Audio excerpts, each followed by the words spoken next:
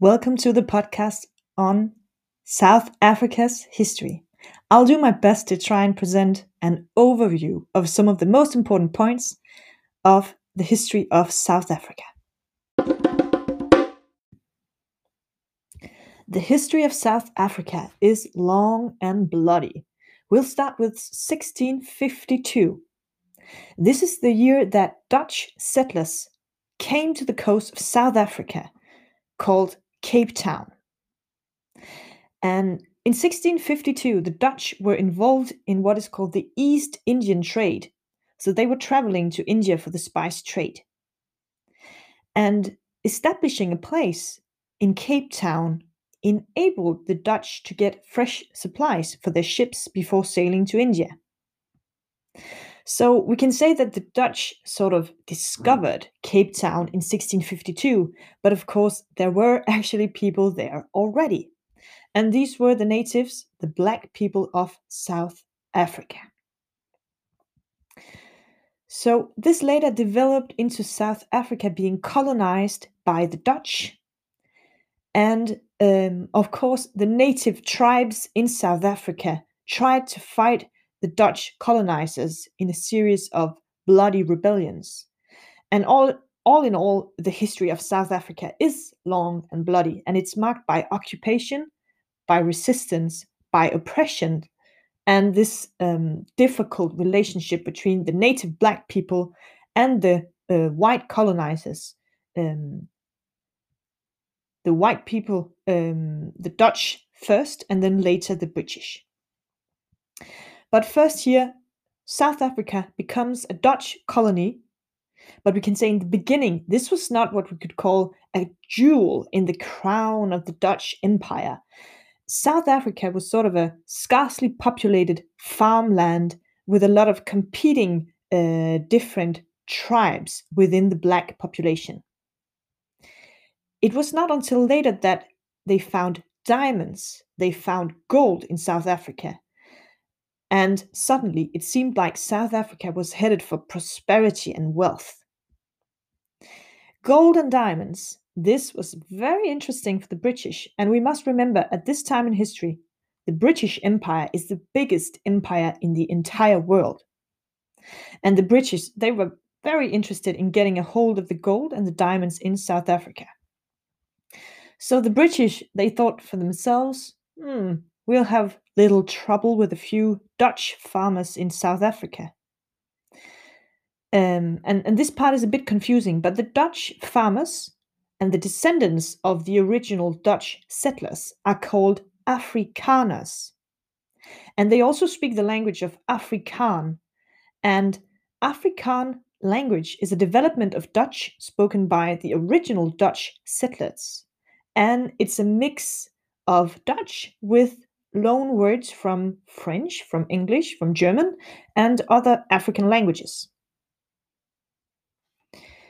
So the British seized control, they took control of South Africa, and the Dutch moved north and formed what is called the Boer Republics. So a Boer is the name of a white farmer that descends from the original Dutch settlers. So suddenly we have the British who come and seize control of South Africa from the Dutch. And this leads to what is called the Boer Wars between the British and the Dutch ruled parts of South Africa.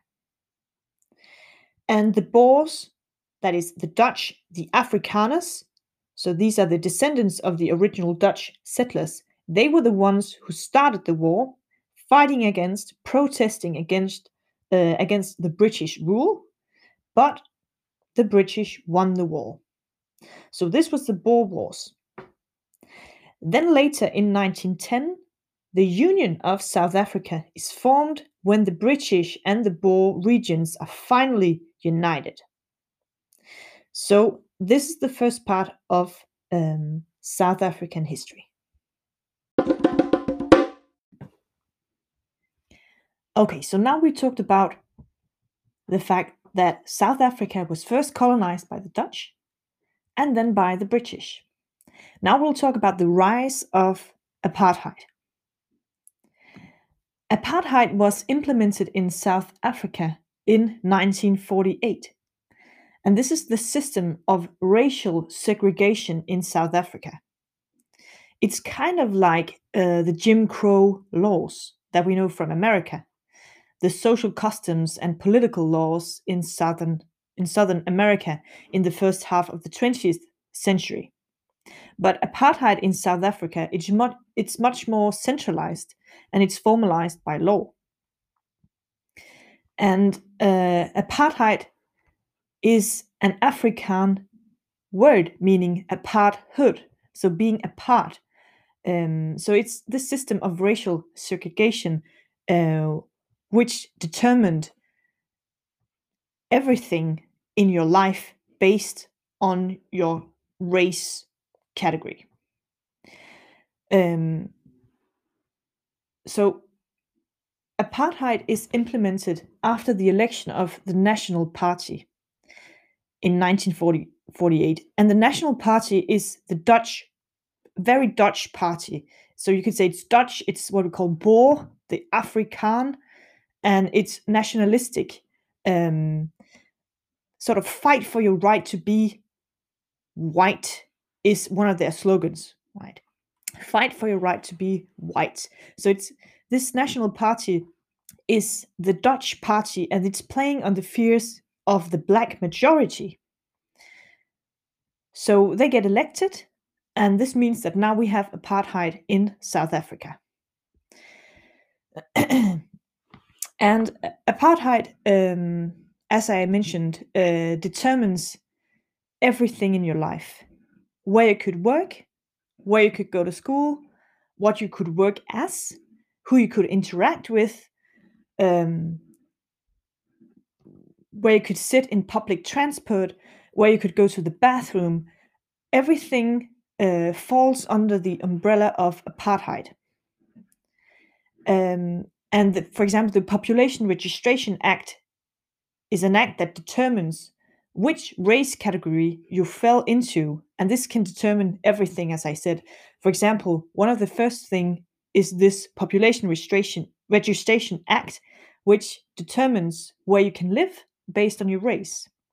So South Africa is divided into different districts, and depending on your race, and depending on the tribes, the different tribes within these categories, people are divided into smaller sections, into different districts, and they can only live in these particular districts. There are other laws, for example, the pass laws, and this means that the black people of South Africa have to carry a passport every time they move around in within South Africa. And there's also, for example, a prohibition of mixed marriage act. It's also an immorality act, and this is a ban of interracial marriage. So, for example, the fact that we heard about Trevor Noah, the fact that his parents weren't allowed to be together is a direct result of this prohibition of mixed marriage act. So this is an immorality act banning interracial marriages and sexual relationships, of course. So everywhere we can see that apartheid, this separateness, is being enforced. Okay, as a reaction to apartheid, we have another political party forming, and this is a resistance group to the new government, and it's called African National Congress. And during this period, in India, we have sort of some of the same things happening. And Gandhi in India is a very important figure, and he sort of sends a message to the people in South Africa saying there is a way to fight the British oppressors. There's a way to fight the system. And within the African National Congress, we have a youth league, which is much more proactive, much more aggressive, much more militant. And we have a young charismatic leading figure of the Youth League of African National Congress, and this is Nelson Mandela. Okay, so now we talked about apartheid being implemented in 1948 following the election of the National Party, which was the Dutch Party, who played on the fears of the black majority in South Africa. And when they were elected, then apartheid was implemented.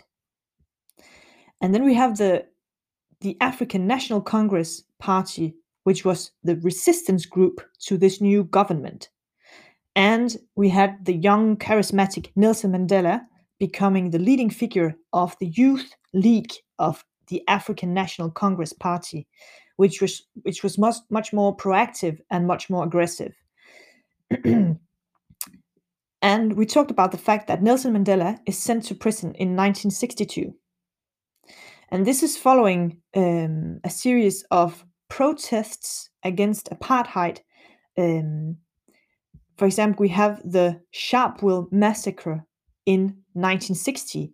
And this was a protest against apartheid in which 69 black people were shot and killed by the police, and hundreds of black people were wounded. And this resulted in the African National Congress being banned from South Africa. So this political party was no longer legal, it was prohibited. After Nelson Mandela is sent to prison, there are a series of uprisings and protests against the government and against apartheid. We have, for example, the Soweto uprising in 1976.